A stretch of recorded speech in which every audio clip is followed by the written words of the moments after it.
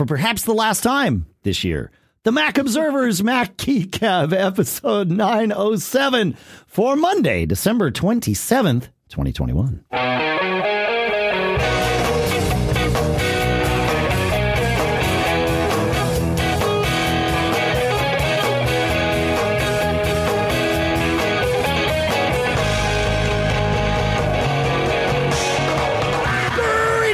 And welcome to the Mac Observer's Mac Geek Gab, the show where you send in your tips, your questions, your cool stuff found.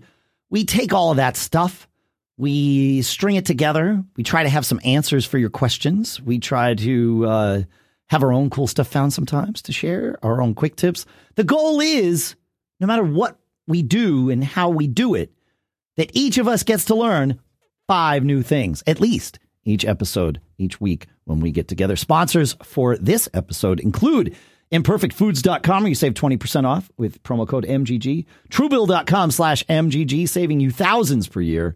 You get your first $5,000 managed for free for life at wealthfront.com/MGG. And we'll talk about Otherworld Computing's new Mini Stack STX, which is a very cool thing. We'll do all that shortly here. For now, here in Durham, New Hampshire, I'm Dave Hamilton.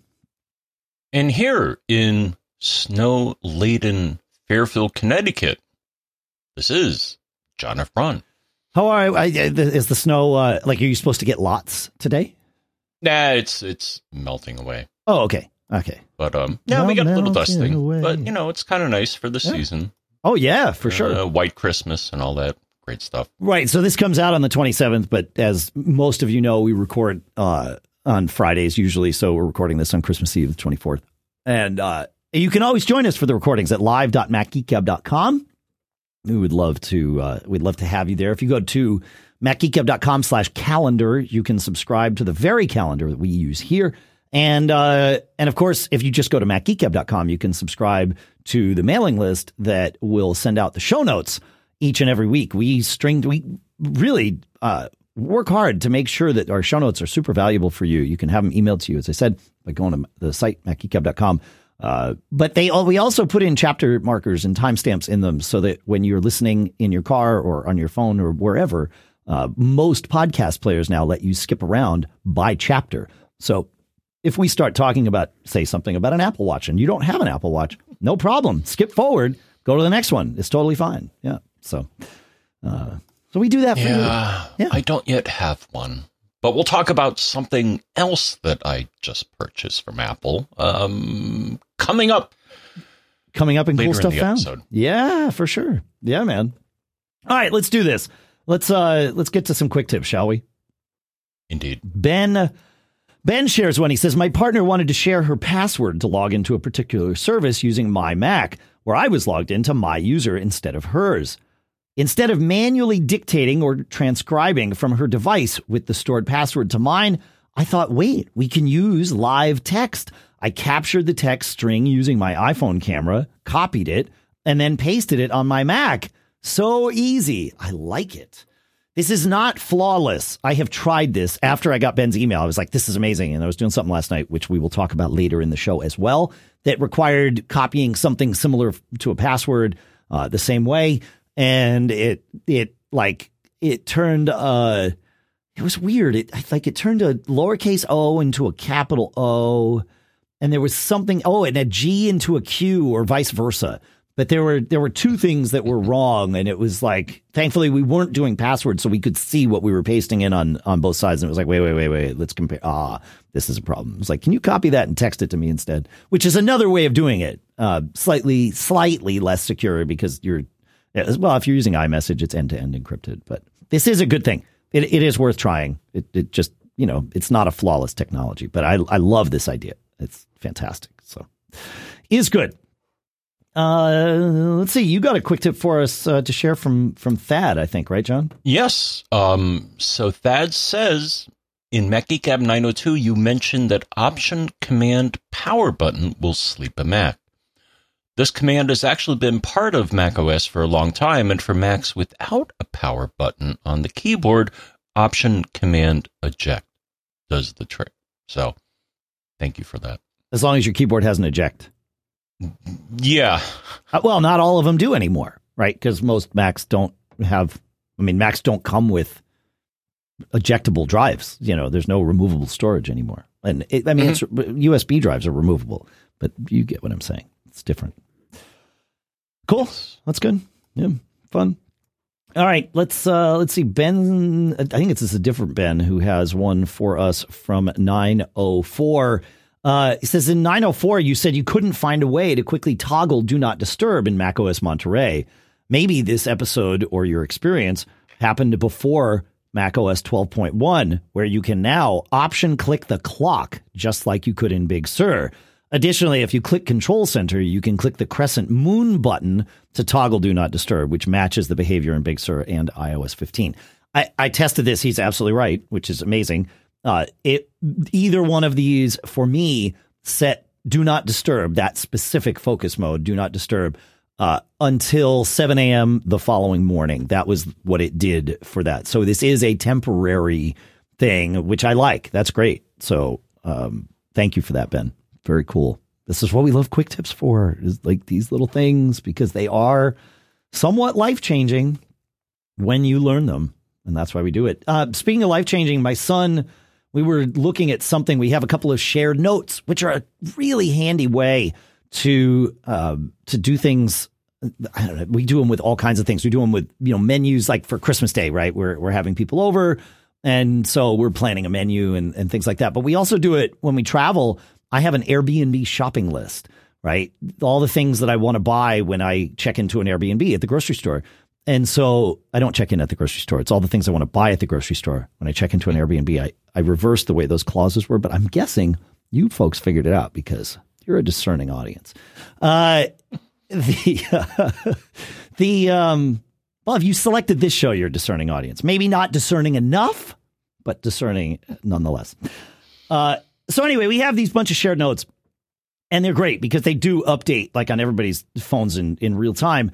But there was something where it was like, who put that on there? I remember having the conversation, but I don't remember putting it on there. And my son went and found the shared note history so that we knew who put it on there and when. And you can get to shared note history by going to a shared note, and then there's the shared people in the upper right. And if you tap on that, you can say show all activity, and it will show you, on December 19th, it says I made edits. On August 7th for this particular note, my daughter made edits. So it's handy. You can see, and then you can, if you tap on that, then you can see which edits. It'll highlight which things that person either added or removed or changed. I don't think I've ever done a shared note. How do you make a shared note? Excellent question. So you, let's say I want to share this note that I have that's not shared. So I would go in Notes and open the note, and then, at least on my phone, in the upper right, I tap the three little dots in a circle. And from there, there's an option, Share Note. And you can, I send it via messages. And that way I can choose, how people are sharing it, but you could send it via mail or anything like that. But yeah, I send it via messages, and then the share options are people that you're sending it to. You can set their permission to be view only, or that they can make changes. And you can also choose whether the people you're sharing it with couldn't share it with new people. So I could share with you and say, but John's not allowed to share with others. Like it just, I want to be in control or whatever, So yeah, no, shared notes are awesome. Really great for this kind of thing. I'm not seeing it. I'm not seeing anything on notes on your Mac? Mac Mini. All right, well, let's see, because I'm not on Monterey up here in the studio either, but shared notes has been a thing for a long time, and this is a good one. So yeah, if you open up a note on your Mac, or just, you don't even have to open it, just like select it so that it's displayed in the 3-pane view. And then the in the upper right, you have the little people with the plus sign. Ah, okay. And that's where you choose where to share it. Let me see. Oh, look at that. Okay. Share note. Yeah. All right. It's a great, I love this part of it. And it's fun. Like on our Airbnb shopping list, we're messing with the kids. well, I'm going to share this story. I don't know what it'll say about our family, but it's fine. We had this Airbnb shopping list note, and then for some reason, like we were using the family. I have two of these actually. One that's just for me and Lisa when it's just us traveling because there's no reason for the kids to see that shopping list, and then there's the one that we have amongst the four of us. And for whatever reason, we were using, it must have been like after we dropped my son off at school or something. But we dropped him off and he was part of the trip at the beginning and then he wasn't part of the trip at the end. And so it was just Lisa and I. And so I put, after, the kids had sort of departed we'd split apart. I put at the top of the Airbnb shopping list, the big bag of weed so that the kids would see that and be like, oh, what's going on here? Like, what's the matter with our parents? So I never heard anything about it from the kids. They know not to give me the satisfaction of a reaction when I do things like that. So it's smart. Like I don't blame them. Like because look at me. You don't want to encourage this sort of behavior. So anyway, now you know more about our family. Okay. I don't know what that says to anybody, but anyway, Tony has a quick tip, and he is going to save us from this silliness that is happening here. Let's see where I've got to find it though, because there's lots of stuff in here. We have lots of Tonys that listen. Tony reminds us, but again, with quick tips, if you don't know, then it's not a reminder. You get to learn a new thing, which is amazing. In iOS, Tony says, I never realized I could trash from mail just by holding my finger on the archive button a moment longer. And what he means is if you have it so that the default button in mail when you're reading a message is archive. Now, you could have the default button to be trash. You can choose between the two, whether it's, the button is archive or the button is trash. Whichever one it is, if you hold down on it, it will give you a little menu and you can choose the other one. So if it's archive, you can, as Tony says, you can hold it down and it changes and it'll let you choose trash. And of course, if it's trash, you can hold it down and choose archive. And that's a super handy feature. I love that about mail. I love like iOS mail for triaging mail. It's not as efficient as doing it with a mouse and a keyboard on my Mac for sure, but it's not bad. Like it's doable especially with swiping, and you can swipe left to delete and swipe right to archive or vice versa again, depending on how you have those options set up. But yeah, it's pretty good. So thanks, Tony. I like it. Good stuff. Yeah. I've been having to use the junk feature as of late. So my bank supposedly keeps sending me emails saying, oh, your account's been suspended, blah, blah, blah. Sure. And I'm like, not again. Well, it's because, look, obviously, like they know that now once they figured out who you were, obviously they suspended the account. That's what happened. But no, right. What clued me in is that the text of the from has bogus characters. In it. Yeah, sure. To avoid the spam filters, I think, because I'm like, well, first off, it's from Citibank. They don't really go by that name anymore. What is Citi? They just go by Citi. Is that right? Yes. Okay. Yeah, I have accounts with Citibank, and they're like, oh, it's from Citibank, and I have Citibank accounts, you probably do. And I do. Many I used to work there. I think some of my accounts are still free because I worked there. Just nice. It's been my kids did not know me when I worked there. That was a long time ago. But yeah. Mm-hmm. All right. Let's. We've got more tips and questions from you. More tips and questions from us. Cool stuff found from us. And we have some sponsors, which I'd love to do next if that works for you, Mr. Braun. Okay. All right. Hey, look, it's time to talk about Otherworld Computing and their brand new Mini Stack STX, which is the world's first Thunderbolt 4 certified storage and hub expansion solution. So this thing, it's the same size as a Mac Mini. In fact, they call it the Mini Stack for a reason. It's built to stack your Mac Mini on top of. And what it gives you is a Thunderbolt 4 hub with 4 total ports. So one of them goes, upstream to your Mac, and obviously it could be a Mac Mini. And then the other 3 are there available for you to connect to, millions of Thunderbolt, USB-C, and even future USB 4 devices and accessories. But that's not all, because inside is a universal hard drive or SSD bay and an NVMe M.2 SSD slot so that you can configure it with storage. You can buy it empty, or you can, buy it with storage direct from OWC. And it can even be combined in a RAID 1 configuration, right? So you've got all these options, up to 770 megabytes per second of storage performance. This mini stack STX is great for things like, bandwidth intensive stuff like video editing, photography, audio, virtual machines, and everyday data backup. And what's cool is this now could be your boot drive even from your Mac Mini, right? So if you got a boot drive that didn't quite have enough storage, you could either boot from the Mac Mini drive and then just have your big stuff right here. You go the other way around. This is fantastic. And the way that they've done this, it makes sense. It's no surprise, right? It's OWC. They know what they're doing. We say this all the time. It's no surprise that they would have figured out how to do this. So you got to go check it out. It's the Mini Stack STX from OWC at MacSales.com. And our thanks to Otherworld Computing for sponsoring this episode. Next up is Truebill. How many free trial subscriptions end up costing you hundreds, if not thousands of dollars long after you've forgotten to cancel? Like, do you really need all those streaming services now that you're back in the office?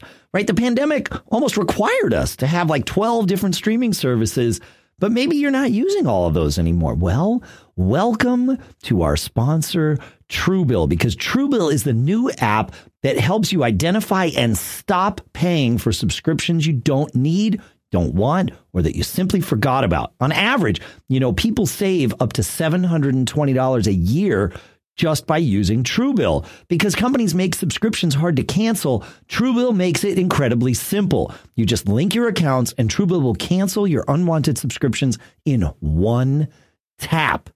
And your Truebill concierge is there when you need them to cancel unwanted subscriptions, so you don't have to. I've been using Truebill for a couple of months now, and it's amazing. On top of all of this, which I can attest is true, it works. Truebill, no surprise there. It also monitors my spending, and it'll tell me, hey, last week you spent more on this category of things than you usually do. And it's a nice little heads up to just, have that data coming in a filtered way. It's really fantastic. And I highly recommend you check it out. So don't fall for subscription scams. Start canceling today at Truebill.com/MGG. Go right now, Truebill.com/MGG. It could save you thousands a year. Truebill.com/MGG. And our thanks to Truebill for sponsoring this episode. All right. Let's go to Larry here. Larry says, I'm getting buried in emails with what seems like hundreds arriving daily. I tried Hey.com and that didn't work for me, but I did try to replicate its approach, and I set up rules to send messages to a variety of mailboxes when they came in to, file them into a variety of mailboxes. I currently now have 70 individual rules, but it's not enough. It's also super slow, awkward, and time consuming to set up and manage these rules. I love the concept of Mailbox Zero, but it ain't going to happen this way. I also tried to keep track of items by clearing unread and deleting them or archiving them, but it's just too much. I need help. Are there any tools I can add to Mail.app to assist me in managing my mail? Help me, guys. You're my only hope. All right, Larry, let's see if we can help. I am like you. I get piles of email, more than I could ever have imagined. But it makes sense and it's fine. But I definitely could not just manage it willy-nilly. I needed a system. And the system that I have standardized on is SaneBox, SaneBox.com. And I'll put, actually I have a little sign up link because it gets you a free month or something. I don't know. It is, I couldn't live without SaneBox. We've talked about it on the show before, and I've often said, and it is true, if SaneBox were to close up shop, the next thing that I would do is go write my own little SaneBox engine or find someone else doing the same thing, because it is so critical to my workflow. What SaneBox does is it monitors my inbox via IMAP, right? So it logs in like an IMAP client into my mailbox, and it looks at all the things that come in. And then it decides which ones stay in the inbox and then which ones get filtered to other boxes. And they set up a few by default, but you can set up your own. So I think one of the default ones is called Sane Later, where it will put things like receipts and things like that, you know, are to you, but not like, hey, Dave, this is John. I have a thing to talk about, right? Of course, I also, for managing email, do not use email for inter-office or even inter-family communication. Email is for outsiders. No. Email is super inefficient because it's, you know, like Slack or even messages is a little unruly to manage, but Slack is great. Like all the bands I'm in, we use Slack. We don't use email. Obviously all the businesses use Slack. It's fantastic for compartmentalizing things and keeping it out of the mess that is email. But this Sane Later thing, any of the Sane boxes are great. What's cool is they have some of their own sort of default rules, but then you can tweak it and it is 100% customizable by you. Meaning if it puts something into Sane Later where I'm like, no, that whatever that is, I want that in the future to show up in my inbox and not leave. All I have to do is move it to my inbox and it will remember that training for me. So yes, it starts with some generic rules, but the specific rules are 100% reliable. And the reverse is true. If something keeps coming to my inbox, I'm like, no, I want future things like this to go to Sane Later. I just put it there. I created a couple of other folders for myself. One that I call Sane Watched, which is like not quite as important as my inbox, but also something I kind of want to see. And Apple has trained us about these focus modes. I will say that the ability to not have to shift focus when I am looking through email is hugely valuable. My inbox is stuff just to me, stuff that I want prioritized.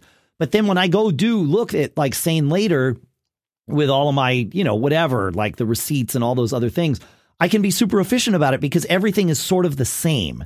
And I don't have to think about what category it's in. I just sort of look at it and I can move quickly. They have a Sane News one. Sane News box for the same kind of thing, for mailing lists and all of that. And again, it's super efficient to be able to look at mailing lists all at the same time, as opposed to mailing lists interspersed with, you know, an email from one of our vendors and an email. It's like, you know, this task shifting is inefficient. So SaneBox, I love it. The other tool that I use for mail to keep my life straight is SmallCube's Mail Suite. Now, I use Mail Acton, which just lets me file mail with keystrokes. That's not, there are more things it can do. But a lot of people will use mail tags and Mail Acton together to assign tags to an email and then put it in different places so that later when you go search for things, you know, you have them not just filed and searchable by where they are or who they came from, but also things that you have assigned to them.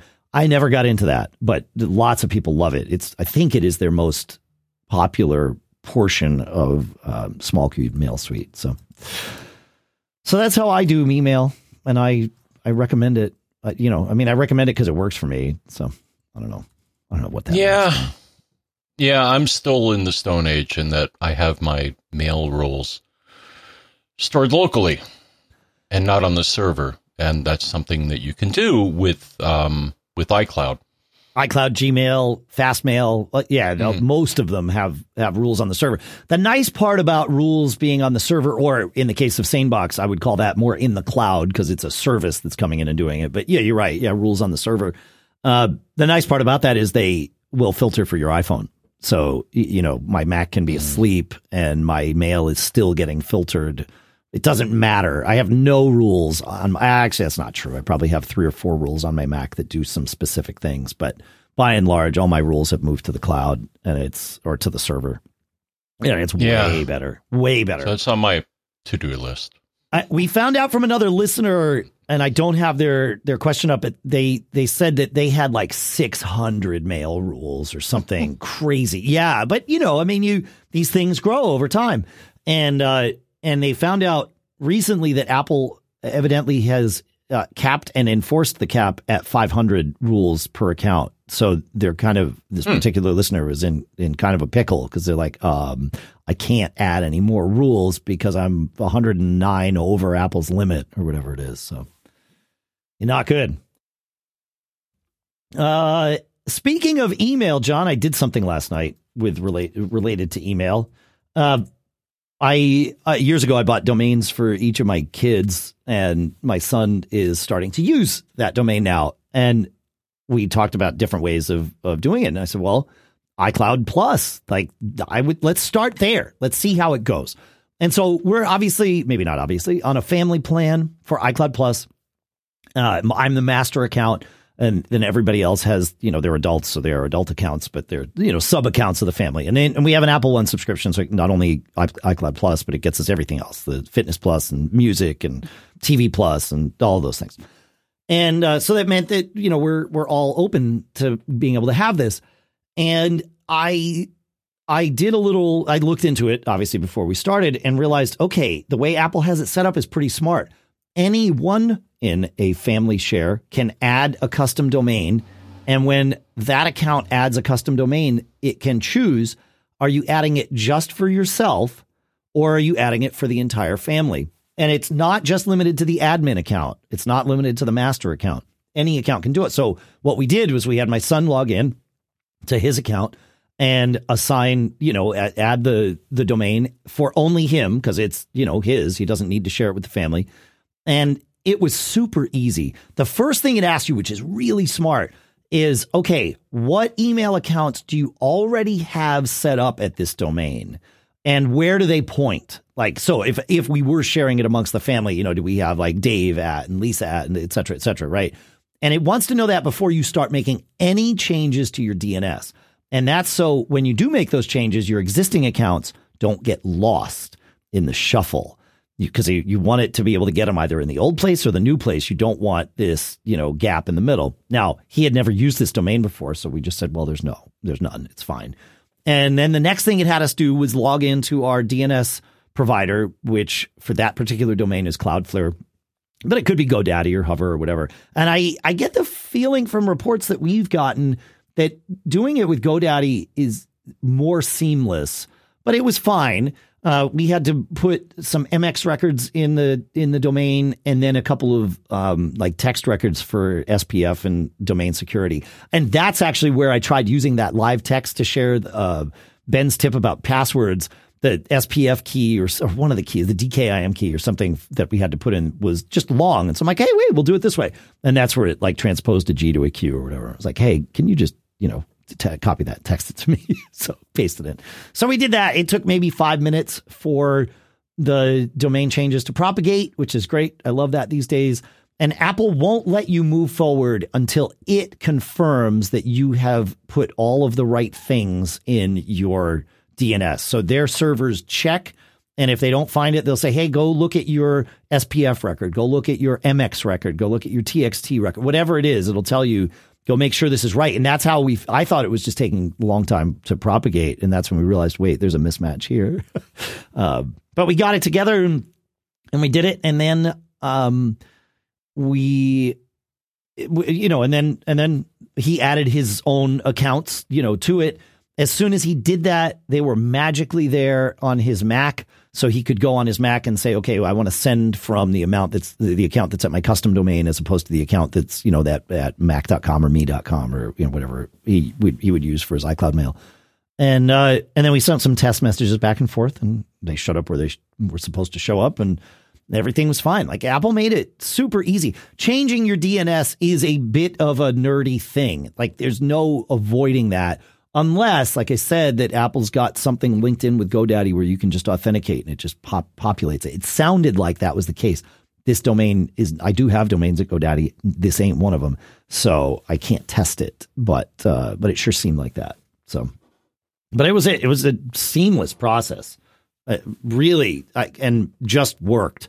Now, I'll report back in 2 weeks if there's, something about it that doesn't just work over time, but I think it's going to be fine. Yeah. I made it super easy. So highly recommend it. Okay. So in a nutshell, iCloud Plus lets you bond your iCloud to a domain that you have already reserved. Yes, correct. Yeah, I mean, you don't have to have it. Like, you can go buy it today, a domain, and then just point the appropriate DNS records over for your iCloud Plus mail. Yeah, and it just works. It's great. So that way you get all of the benefits, including all of the storage that you have with iCloud Mail, but you're not giving out your Mac.com or me.com. You're giving out the address at your custom domain, which means if you ever leave iCloud Mail, you get to take that domain with you. So, which is great. So, yeah, it's good stuff. I was glad to see how, I mean, it took us maybe 10 minutes, and a lot of that was because we had the wrong entry in the record. So, can't really blame Apple for that. So that was on us. All right. You want to take us to Barbara, John? She had a quick question for you. I will take us to Barbara. So Barbara asks, I have an AirTag that I want to put in my car. I remember that you put one behind your rear view mirror, but don't remember how you attached it. Please remind me. And here's the reminder. So I got a mounting strip. So one that I use, Dave, is the Scotch Extremely Strong Mounting Strips. That's literally the product name? I love that. Yes, it is. Yeah, and it's great. The ones I have are rated at 30 pounds. Yeah. So, the AirTag's probably not going to fall off. It weighs way less than 30 pounds. Yeah, and you're not going to be applying 30 pounds of pressure to it. So, yeah. These are actually a neat product for if you want to mount anything and it's less than 30 pounds, then, get these strips. You can get them at a Home Depot. That's where I got mine. Amazon has them. We'll put a link in the show notes for that, so you can just have them shipped to you, folks. But yeah, it's $5 for these are the 12-pound ones here that Amazon. And they have the 30-pound ones, but cool. They absolutely have not fallen off. The only thing I would mention, so I mounted mine on my rearview mirror so I can see the Apple logo. Yep. The only point I would make is that the AirTag speaker is on the other side of the Apple logo. Got it. So the thing is, that's not a big deal for me, because the thing is, I don't really worry about the sound output from it because it's in my car. Sure. And I get the separation alerts. So anyways, that's great. what I would recommend. Cool. They're it's a good product, and other people make these as well. Yeah. Gorilla's I've used similar stuff from Gorilla, and I like the Gorilla stuff. It comes in like little squares. It looks like these might too, where it's just like super easy, and once you do it, like it's done. So yeah. I still get a thrill out of. So the separation alert still thrills me. Is that I have it in my car, and now in the latest iOS or Mac OS, I guess, also. But you get a notification when you deviate from the position. It's like, oh, I can't see your car anymore. I got a kick out of the first time that happened. I just got a kick out of it. It's like, oh, John, you're not in your Saturn anymore. And here's the address of where I last saw it. Yeah. And to me, that's just a fantastic feature. If you Bluetooth to your car or CarPlay, but it works for me with either one, your Maps app will have a pin auto dropped where it last saw your car. Oh. And I'll tell you, we were somewhere.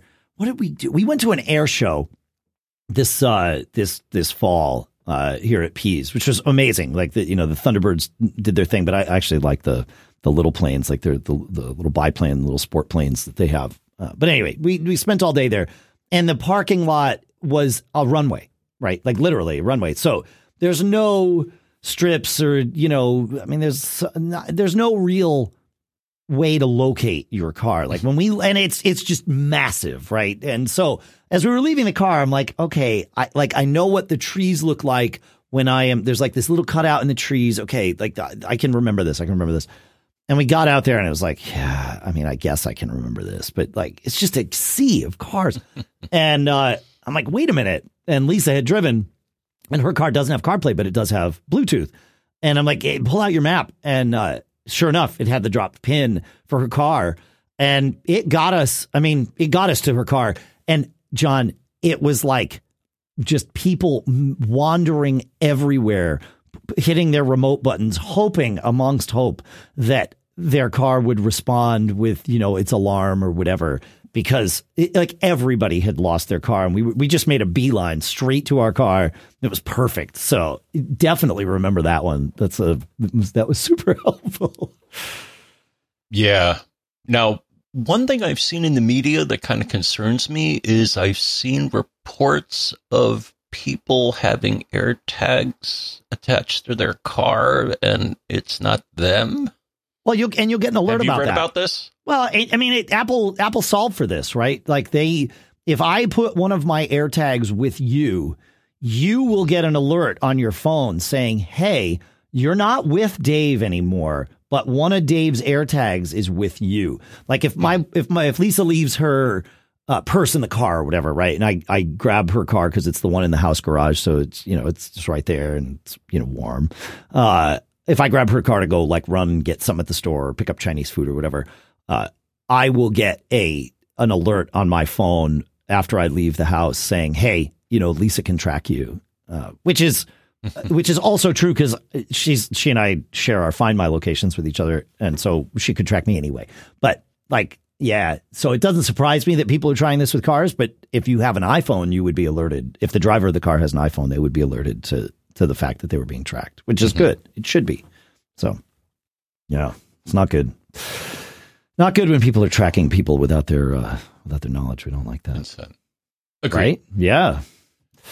Yeah, without the consent. Yeah, exactly. Hey, Allison wrote us about a thing we mentioned in last episode. We were talking about Backblaze, and we were talking about whether or not you could ship them a drive to seed your backup. And Allison wrote in and reminds us that her friend Pat, she says, is a certified Apple consultant and tested the process of Backblaze shipping you a restoration drive. So if you need to get your data from them, they will also ship you a drive. She said they shipped her a drive with all of her data on it. She waited a few days, sent it back, and they refunded her 100% of the cost of the drive. So they aren't charging you for the drive, assuming you don't keep it. But if you would choose to keep it, then you've paid for it. But I think that's pretty cool. So works in both directions. Yeah, that's so good. It's like a loaner. It's a loaner. Yeah, exactly. Yeah. But especially if you have limited bandwidth, which not everybody in the country has broadband, then that's probably a better decision. Way faster. Yeah, unless you've got like, for downloading, most people are on asymmetrical connections with faster downstream. So for downloading, it's not perhaps as necessary. But it depends on how much data you have or how much bandwidth you have, and if you have a data cap, right? Because if you're with Xfinity, they are enforcing those. It's not quite 1 terabyte. It's one, or it's not. It's a little more than 1 terabyte. It's like 1.1 terabytes a month or something. But that's their limit that they're imposing. Yeah, now. I thought I heard that they suspended that, and at least hats off to my company now, which I'm perfectly happy with, and you experienced it when you were down here a while ago. Optimum does not have any data caps, and I don't think they ever will. I thought we looked into this last time, and they said that they were putting them in online data cap. But maybe I'm wrong. But I thought you and I had this conversation. They've never yelled at me. Right. So I think I'm okay. Okay, so they enforce an excessive use policy where they get to decide what excessive use is. Let's see, Optimum, but they don't have the data cap is officially unlimited. Yeah, Xfinity's is 1.2 terabytes. Let's see if there's other popular ones here. Cox is also 1.2 terabytes. AT&T is 1 terabyte. And I know with Comcast, Xfinity, you can pay, I think it was $35 a month or something to release that cap, which made a lot of sense. Like I was definitely going to head down that path until Consolidated showed up, which has no data cap and is, symmetrical gigabit, which I'll take. It's very nice. But you're right. Xfinity, well, they've been enforcing it nationwide for a while, except the Northeast. For whatever reason, the Northeast was always excluded from Xfinity's data caps. And then they said, middle of last year, we're going to turn them on. And people got pissed. Like, you're doing this in the middle of a pandemic. Like, that's not cool. And I think the states pressured them to back off. So I think you might be right that here in the Northeast, they may still not be doing their data caps, but they'll be coming for sure. Like this, if we're still on the reprieve, it's a temporary reprieve, and the end is in sight. So, yeah, the other thing I got to look into is so Optimum has been sending me emails saying, "Hey, would you like gigabit up and down?" And I'm like, yes, maybe. Yeah, makes a big difference for online backups, I'll say. Being able to just blast at full speed. Yeah, so they have different tiers now. So the tier that I have, they don't offer anymore, which is 200 down and 35 up. Sure. But as far as I can tell, the gigabit up and down plan is symmetrical. Right. And they give you all sorts of goodies and stuff like that. And I think it'll work with my current cable modem. So that's nice. It usually... It would be fiber, would be the way that. Well, I think that's yes. Yeah. So that doesn't work with your cable modem. They will have to give me a fiber modem instead of a. Yeah, no, it's DOCSIS. An ONT. It's the optical network terminal or whatever it is. But yeah, you would. Yeah. I mean, cable modems can go that fast, but the cable infrastructure, I don't think, is built out anywhere in this country to do it. So it's fiber is the way that sort of happens. So yeah, but it's interesting that they're offering that tier of service because they didn't used to. Yeah, and we also have who is it? GoNetspeed, I think, is the new kid in town, and they offer similar service. Sure, yeah. Cool. For up and down. Yeah, cool. But I got to say, Dave, I'm okay with 200 down and 35 up. It works for the podcast.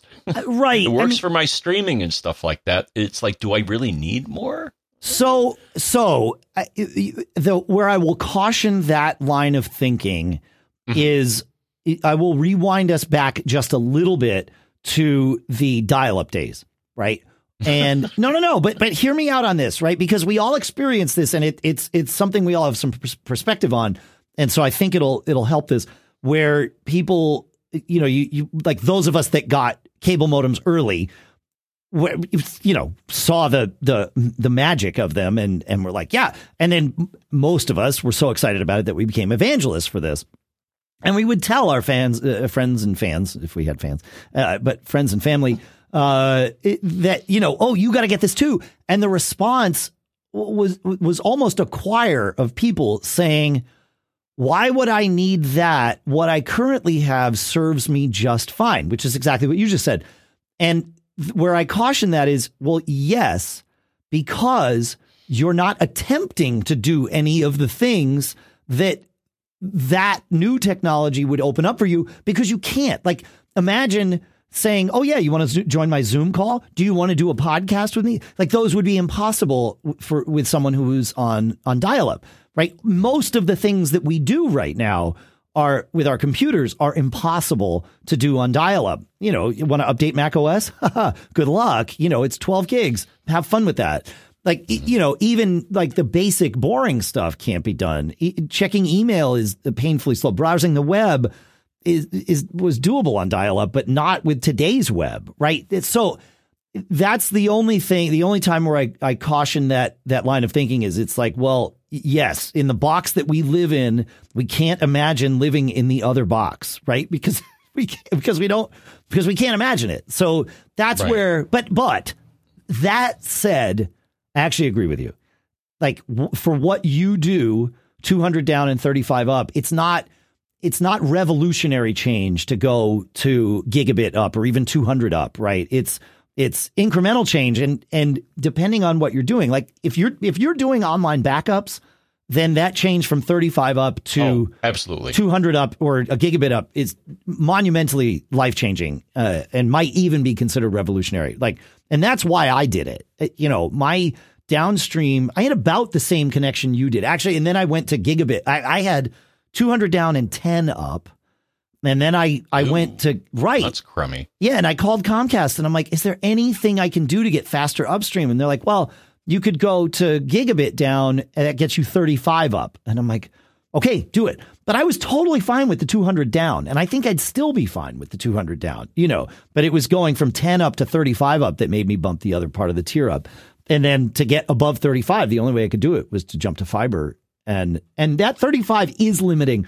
Uploading the podcast every week is way faster, obviously, now that I'm not limited to that 35. And then, of course, online backups or streaming Plex to, you know, my kids all over the country and all over the world. All of that stuff is just, I don't even worry about it anymore. Everybody just uses it. So it's great. But yeah, depending on what you want, you it's not quite the same as dial-up versus broadband. But, you know, I always check myself when I start saying, well, I don't need that because I'm already, you know, everything I do fits in this little box. And it's like, well, yeah, by definition, it fits in the little box, Dave. That's where I have to remind myself. So I still remember having to upgrade my analog modem to was it 9600? I think it was. Yeah. Or 56K or 57.6, whatever it was. Yeah. 19.2 in the middle there. Then we had 28.8 modems. Remember? Mm-hmm. Yeah. That predates this show for sure. Well, again, by definition, we could not be doing this show. It wouldn't have even dawned on us to do something like this if we were all on dial-up. In fact, my guess is we don't have any listeners on dial-up because downloading a podcast over dial-up would be in the neck. It would be super slow. From what I hear, Middle America. Oh, I'm not saying people don't have dial-up. I'm saying they're not listeners to this show. Oh, well, that's too bad. I mean, you know, how many hours would it take to download this episode, right? Like, it's just not going to happen. You're not going to watch videos on YouTube. You're not going to stream Netflix. You know, all of those things that we do don't happen over dial-up. And those companies didn't exist when dial-up was king. So, yeah. Hey, speaking of movies and all that, Andrew writes, he says, I recall mentioning that you owned an LG TV and the Sonos Arc. Will you share your opinion on the sound and or if you thought a different product might be better? I just purchased an LG C1 65-inch OLED screen, and I'm now deciding upon the soundbar. Yeah, so that is the same screen and same size that I have. You might have the year newer because I have a 2020 LG C. I think mine's actually the CX, but it's the OLED screen, 4K, HDR, all of the wonderful stuff, AirPlay too. And the Sonos Arc, you know what? I've had that for a year and a half too. In fact, I got the LG TV, as we talked about here on the show, because it had the switch box in it that let me do the Sonos Arc stuff. That didn't have any other way of getting that switch box. So had to do it with the TV. We were happy with the Sonos Arc when we got it, when it came out, you know, a year and a half ago or whatever that was. And it does do Dolby Atmos sound. It always has and it really does a stellar job in the living room. I will say this, the recent updates to the software and the configurability of the Sonos Arc make it even better. We were watching last night, we watched that new Matrix movie, and watching it in 4K HDR, first of all, is like, it changes the viewing experience for some movies. Like the James Bond movie was the same way. The new James Bond movie, watching that in 4K HDR is like, oh, wow, this is amazing. And then having that Atmos sound. Now, we don't just have the Arc, to be fair. We have a sub, and then we have two Sonos speakers as rears as well. So we have kind of the true surround. But when we tested it, and I occasionally still test it without any of the rears of the sub, just to remind myself what the Arc is like. And when Andrew's email came in, I did the same, and it's stellar. And there's now controls in the Sonos app too. You can turn up the height volume relative to the center volume or whatever, and like listening to that Matrix movie and hearing things come from not just behind but above and down. It's amazing what is possible with a sound bar these days in your living room. And that Sonos Arc is like, there's a reason it's their flagship product, and that's it. Like it's spectacular. And the combination of the two, the only thing was when we got that TV, we had the choice between the 65 and I think the 78 inch, I want to say. And I just told LG, well, send me whichever one you have. And they really would have sent me either one if I had made a selection. They chose the 65 to send me. And last night, Lisa was like, we really should have gotten the bigger TV. And I'm like, yeah, I know. I think that regularly. I just don't say it out loud. But we could shorten our living room is the problem. Like our living room is like, I don't know, 25 feet long or something. And we probably have 20 feet from the couch to the TV.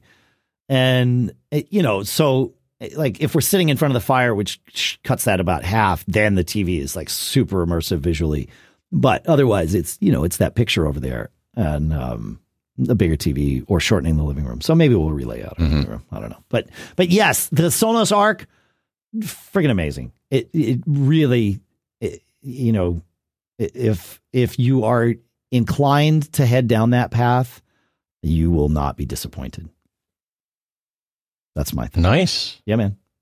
Now, may I dare to modify the agenda here to talk about my sound experience? I think that would be a great thing to talk about. But first, what I want to do is talk about our next two sponsors, if that works for you, Mr. Braun. Excellent. All right. A lot of investment apps make it easy to start trading, right? But just because it's easy to do doesn't mean we know what we're doing. And that's what makes our sponsor, Wealthfront, different. They make it easy to invest, and they make it easy to get smarter about investing. And the way it works is, after answering just a couple of questions, Wealthfront will build you a diversified portfolio of low-cost index funds in minutes. You can also build your own portfolio with things like, say, clean energy funds or crypto trusts or cannabis or tech or hundreds of other investments. Wealthfront even offers a socially responsible portfolio, which is their mix of funds built around human rights, climate change, sustainability, and diversity. Best of all, Wealthfront is totally automated. They do all the trading, all the rebalancing, and they even help you lower your tax bills while you invest. You can get your first $5,000 managed for free for life just by being a Mac Geek Gab listener and going to wealthfront.com/MGG. So to start building your wealth and get your first $5,000 managed for free for life, go to wealthfront.com/MGG. That's WEALTHFRONT.com/MGG to start building your wealth. Wealthfront.com/MGG and get started today. Our thanks to Wealthfront for sponsoring this episode. So, the holidays are right around the corner. If you want help prepping for your parties and family get-togethers, all while supporting a more sustainable local food system, check out Imperfect Foods. Every day, delicious groceries fall through the cracks of our food system because of how they look. Imperfect Foods is turning this around by sourcing quirky but delicious foods and delivering them to you in a way proven to reduce emissions. What if getting your favorite groceries put time back into your week instead of taking it away? With the weather getting colder outside, stay cozy inside and let Imperfect Foods deliver intentionally sourced groceries with just a few clicks. And my experience with them was great. I mean, these guys got you covered. May want to start things off with maybe a Southwest salad kit or a Buffalo Ranch salad kit. Then on to the main course, grass-fed beef or smoked salmon.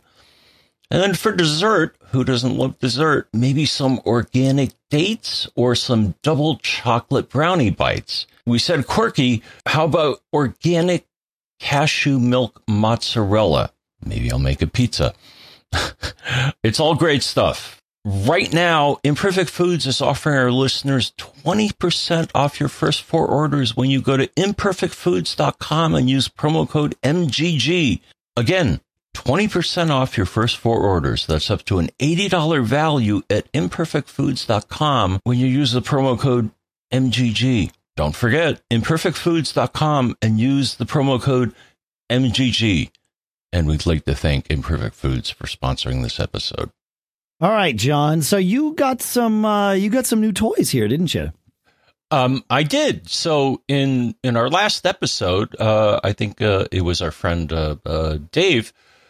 Not you, but another listener Dave. Yeah, that's right. Dave Ginsburg. Listener Dave. And he was like, hey, you know what? The HomePod Mini is on sale. Instead of the normal price of $99, you could find it at many places. I found it at Best Buy for $79. And I'm like, you know what? Let me check it out. And so I ordered a pair. And dude, these things are amazing. I should have gotten them sooner. We all say that, though. That's great. I'm stoked. That's awesome, man.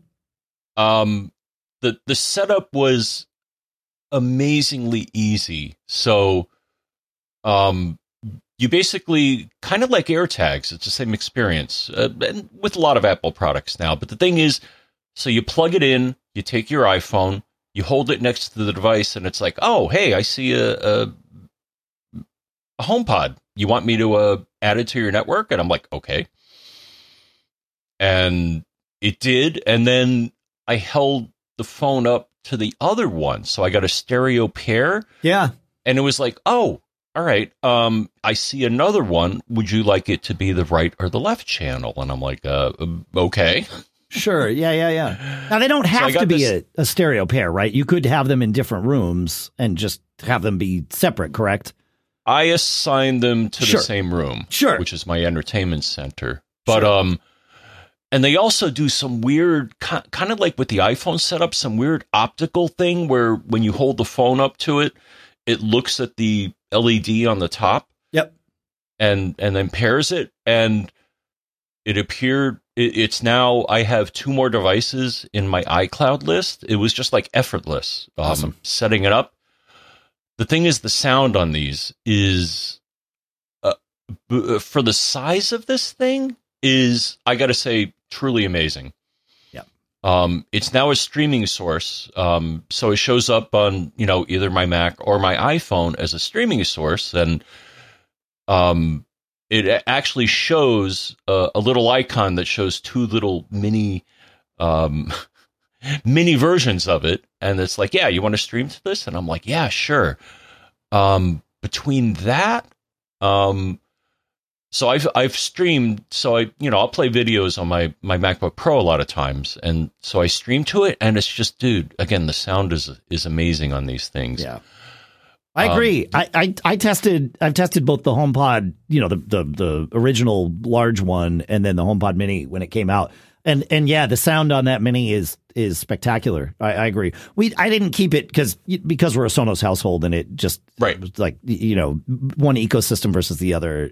Although with everything supporting AirPlay now, like, there is a world where you could integrate them. And if we were not already standardized on the A-Lady as our smart home out loud kind of interface, and we didn't have a voice interface for our smart home, then the HomePod, even integrating with our Sonos network, would probably have been the thing. But we are. But I agree with you. Sound on those is spectacular, and yeah, the setup, it's like the Watcher, like you said, the AirTag or whatever. It just just works. Yeah, I mean, the other cool thing was I got an alert on my iPad saying, "Hey, do you want to maybe download the user manual, or would you like some tips and tricks?"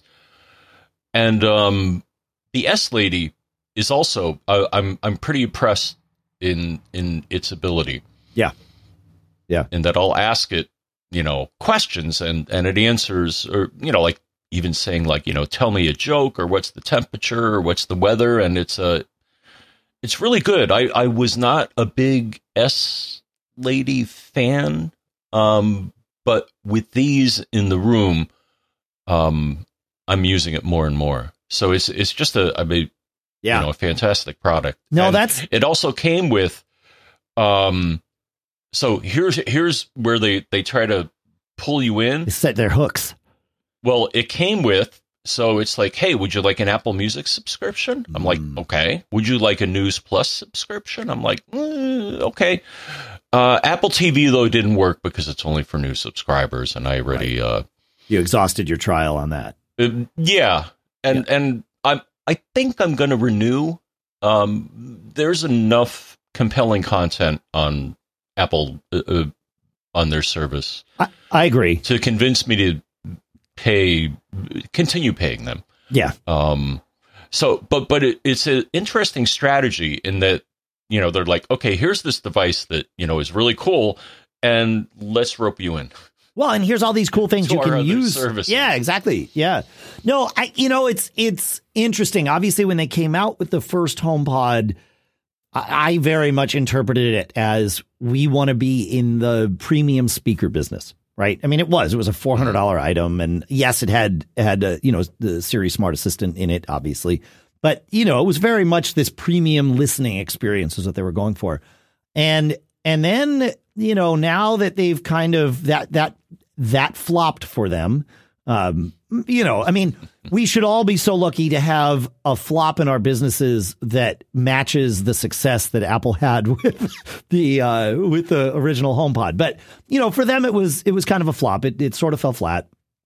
And they realized what people wanted was a Siri assistant that was, that had some version of premium sound, but not for $400, but for $100. And obviously that's what the HomePod Mini is. And I think they knocked it out of the park with that. And it's interesting that you say that, excuse me, having that HomePod Mini, now you're using Siri more. It makes perfect sense because they make it so easy. It's just right there.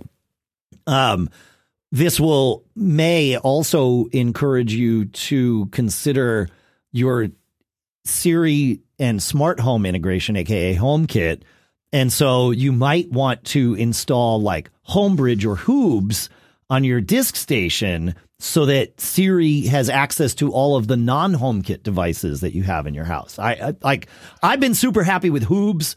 Hoobs and HomeKit both use HomeKit. Hoobs is just one graphical interface for it, and HomeKit now, they both use Homebridge. And Homebridge is this technology that's existed for a little while. You run it on your disk station, your Mac Mini, your Raspberry Pi, and Homebridge links your non-HomeKit devices with HomeKit. And Homebridge used to be this thing that you had to configure with like a series of arcane text files, and it was fine, but it was like this very sort of temperamental setup that had to be just right. They have now added a graphical user interface to it to make configuration and management way easier. And in the interim, Hoobs came out, HOOBS, with their own interface that they put on their own boxes. So you could just buy an all-in-one solution if you want, or you can download Hoobs, the open source version, and put it, I don't know if it's open source, but the free version, and install it on your own hardware, which is what I've done.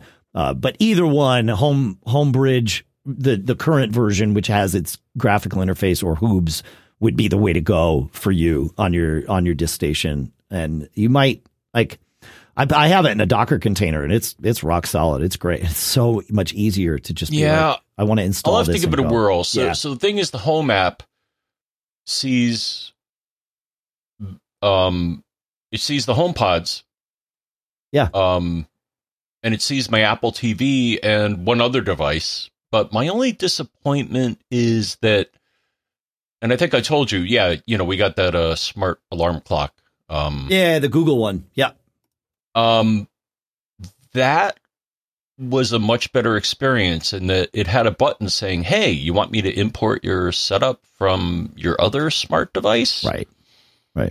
Whereas this, it's going to be a bit more effort. So, I may consider.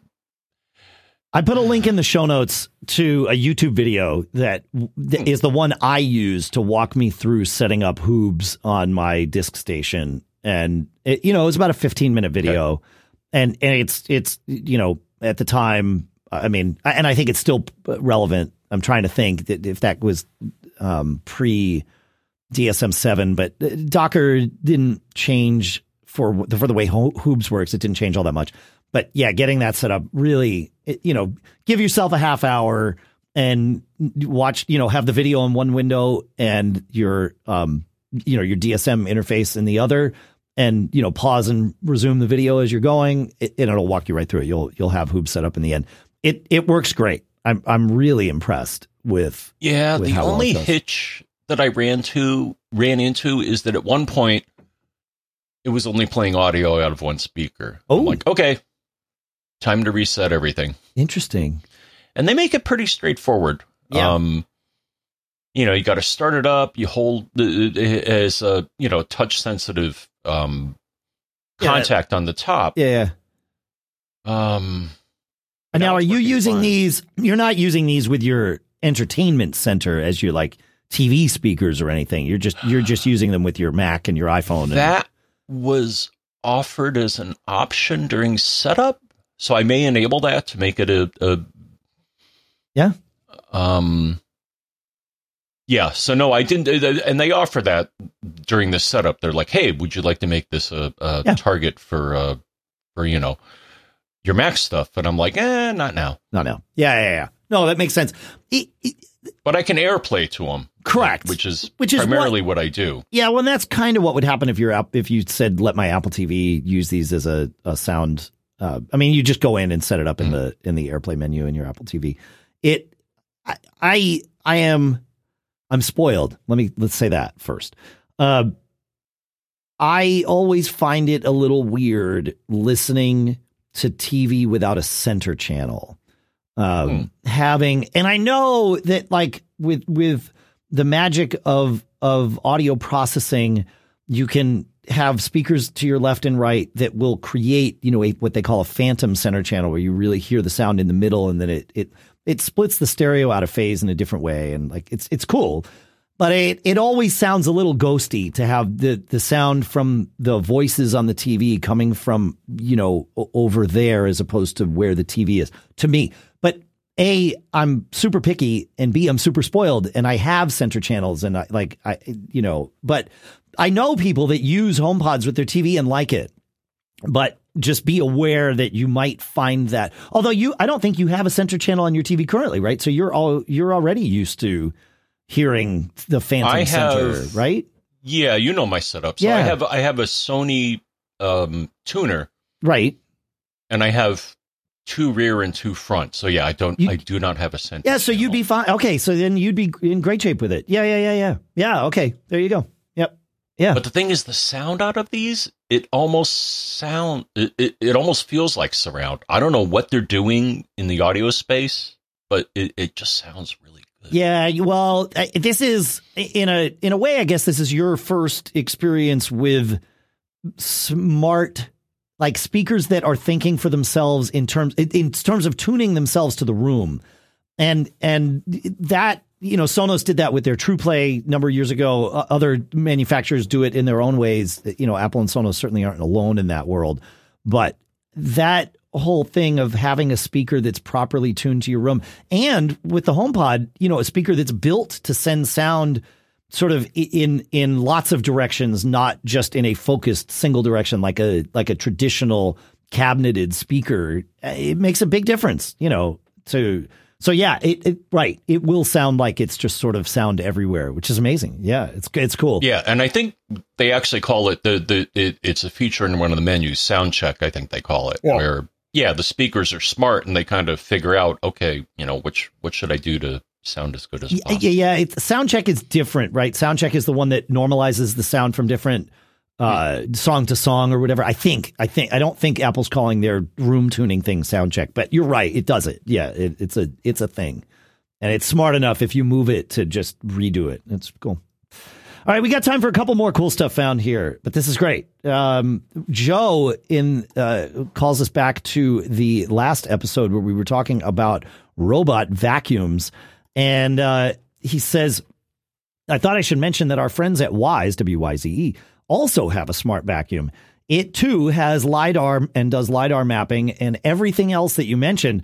He says it currently is $297. And he says, when I bought it, when it was introduced, it was $197. That's a great price, right? Because that Nito D10, I think, is like $600 or $700. So He says, I've only had one other smart vacuum before, so I might not be the best judge of performance, but I find it great at cleaning and seldom has issues navigating. That's pretty cool. And so I'll put a link to that in the show notes. That's a great deal, even at $300, the current price. Like that, if it's doing LiDAR mapping and you can sort of map out, no-go and go zones, like, which I'm sure you can because they're the folks at Wise and they're smart at this stuff. That's pretty good. So thanks for that, Joe. I might have to buy one of those for a different floor of the house. Huh. All right. Yes. Good. How are we doing? We still have room. Listener Russell, we were talking about the demise of Namebench recently. And he says, this solution relies on a subscription to something you mention often, Fing. He says, but Fing has a DNS benchmark function that does what Namebench used to do before Namebench met its demise. He says, I started using Fing and bought a Fing box after hearing about them on the show. Fing has a pretty good DNS benchmark function in the paid for tools. On the main menu, you go to tools, DNS benchmark, and it'll tell you what DNS services, are going to be the fastest for you. And all of that. So, yeah, no, that's good to know because you're right. A lot of us have Fing boxes and or pay for the Fing service. So that it's not too esoteric at all, Russell. I think we've defined it to not be esoteric. That Fing box is a fun little thing to have on the network. I am finding like I get less and less utility out of it just because I have other things like my Synology and my Eero will tell me when they see new things on the network. And so most of the time the Fing box is telling me things I already knew, like I already got alerts for. But I do have a couple of devices that were falling off the network on a not desired basis. One of my smart thermostats, Nest made an update to it that got it flaky. And then Sonos had that Roam speaker that was awful with staying on the network because it would lose its battery and all that. And so I set up my Fing box to alert me when those devices come on and off the network so I would know if something was a problem. And so, yeah, I guess I do still rely on it. So I lied. I just, this is the thing with tools and automations of any kind is you forget how valuable they are to you. I'm actually going to be on an episode of Automators with David Sparks and Rosemary Orchard shortly here, maybe later this week, I think it comes out. And in prepping for the show, I had to go through all my automations, my IFT recipes and all of my smart home, automations. I was like, whoa, I forgot that I'm doing this all the time. And yet these are things that if they stopped working, I would know immediately. So you can hear about that on Automators, and we'll share that when the episode's out. But yeah, it's cool. Yeah, I have a Fing box, but something failed on it. I still have to talk to them about getting a replacement. Not good. But no, I use their, and for those listening, but no, I actually, the last time, you should run a DNS benchmark every now and then. First off, Namebench, they were talking about an update, but I've never seen it. I think you can still run it from package manager. Oh, I think. Can you install it with like Homebrew or something? I think so. Yes. Oh, interesting. Huh. But no, their benchmark is good. Now, as mentioned, yeah, you gotta throw them a few bucks, and they were nice enough to give you and I a premium. Right. That's right. Yeah. But Charmed Lives. But it's always good to run something like that every now and then to make sure you're getting the best performance, because as we know, network problems are always DNS related, right? Often. I mean, it's a lot of them. Yeah, a lot of them are for sure. Yeah. Yeah, you're right. I just did a brew install Namebench and yeah, it installed Namebench, and I just typed Namebench from the terminal after it installed it, and boom, off it goes. So Namebench still exists. I don't know what the results are going to look like because they're not finished yet, but I'm vamping for time here. Maybe they'll show up before the show ends. Hopefully they won't crater my connection somehow. You want to share Donna's quick? We've got like 90 seconds left for Donna here. 90 seconds. Okay. Well, quick. If anyone is looking for a clear case with subtle bling, I recommend the Spigen Liquid Crystal Glitter Case, which I'm using on my iPhone 13 Pro in crystal quartz. I've had one before. My mom has had the same case on her iPhone for a year or two. It's slim and has a nice feel, not tacky like some cases. There are no fingerprint issues because of the glitter. It offers adequate screen and camera protection. And it has good reviews on Amazon. So that's good. Cool. Spec also offers something similar, but they're out of stock. So, oh, no. All right. Yeah. So for the glitter crowd, go with these guys or check them out. Spigen, Cool. I've had some Spigen cases in the past. I think I don't know. That's how I've always pronounced them. I don't know. But yeah, I think my daughter used one of their glitter cases for a little while. So yeah, cool. Very cool. Yeah, that's, I will point one last thing as we're on our way out here. Canva is a tool at canva.com. I needed to make an edit to an InDesign file that I had, and Canva won't open InDesign files, but I had exported these InDesign files as like business cards or whatever as PDFs years ago, and I wanted to make an edit to them, and because it exports as a layered PDF, I pulled that into Canva, which is an online design tool, and boom, everything was just like right there. So it made life super easy for me as opposed to having to start from scratch and all that. But even if you did have to start from scratch, they've got templates and everything, and so much of it is free. So highly recommend. I know I'm probably telling many of you something you already knew about because lots of you already know to use Canva, but I was new to it. So there you go. Enjoy. That's what we got. Anything else to tell them today, John? Feedback at MacGeekGab.com. I think you said feedback at MacGeekGab.com, my friend. I absolutely said feedback at MacGeekGab.com. Unless, of course, there's also premium that is at MacGeekGab.com if you decide to want to contribute to our effort to educate and possibly even amuse you. There you go. And infotainment. There you go. Yeah, that's what we got for today. Happy, this is our last one of the year, so happy New Year, folks. And we will see you on the other side. Most likely, we will not be seeing you from CES. I can't imagine. Again, I said we're recording this on Christmas Eve. At this, I've decided not to decide until next week because it doesn't really make a difference. But I can't imagine that things are going to evolve in such a way that I will choose anything other than to cancel my travel plans. Mainly, I don't, it's balancing the value of being there and engaging with people, which is the value of CES. It's huge.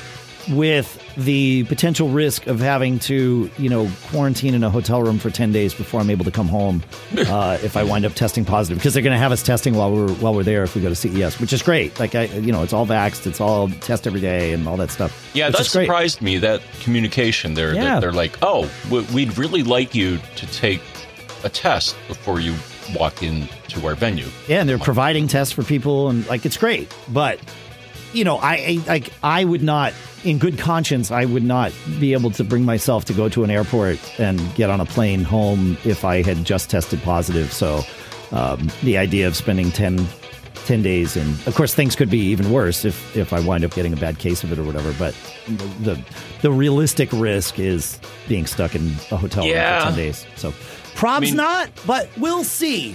We have almost a week before that decision will be made. So maybe things will change, but I doubt it.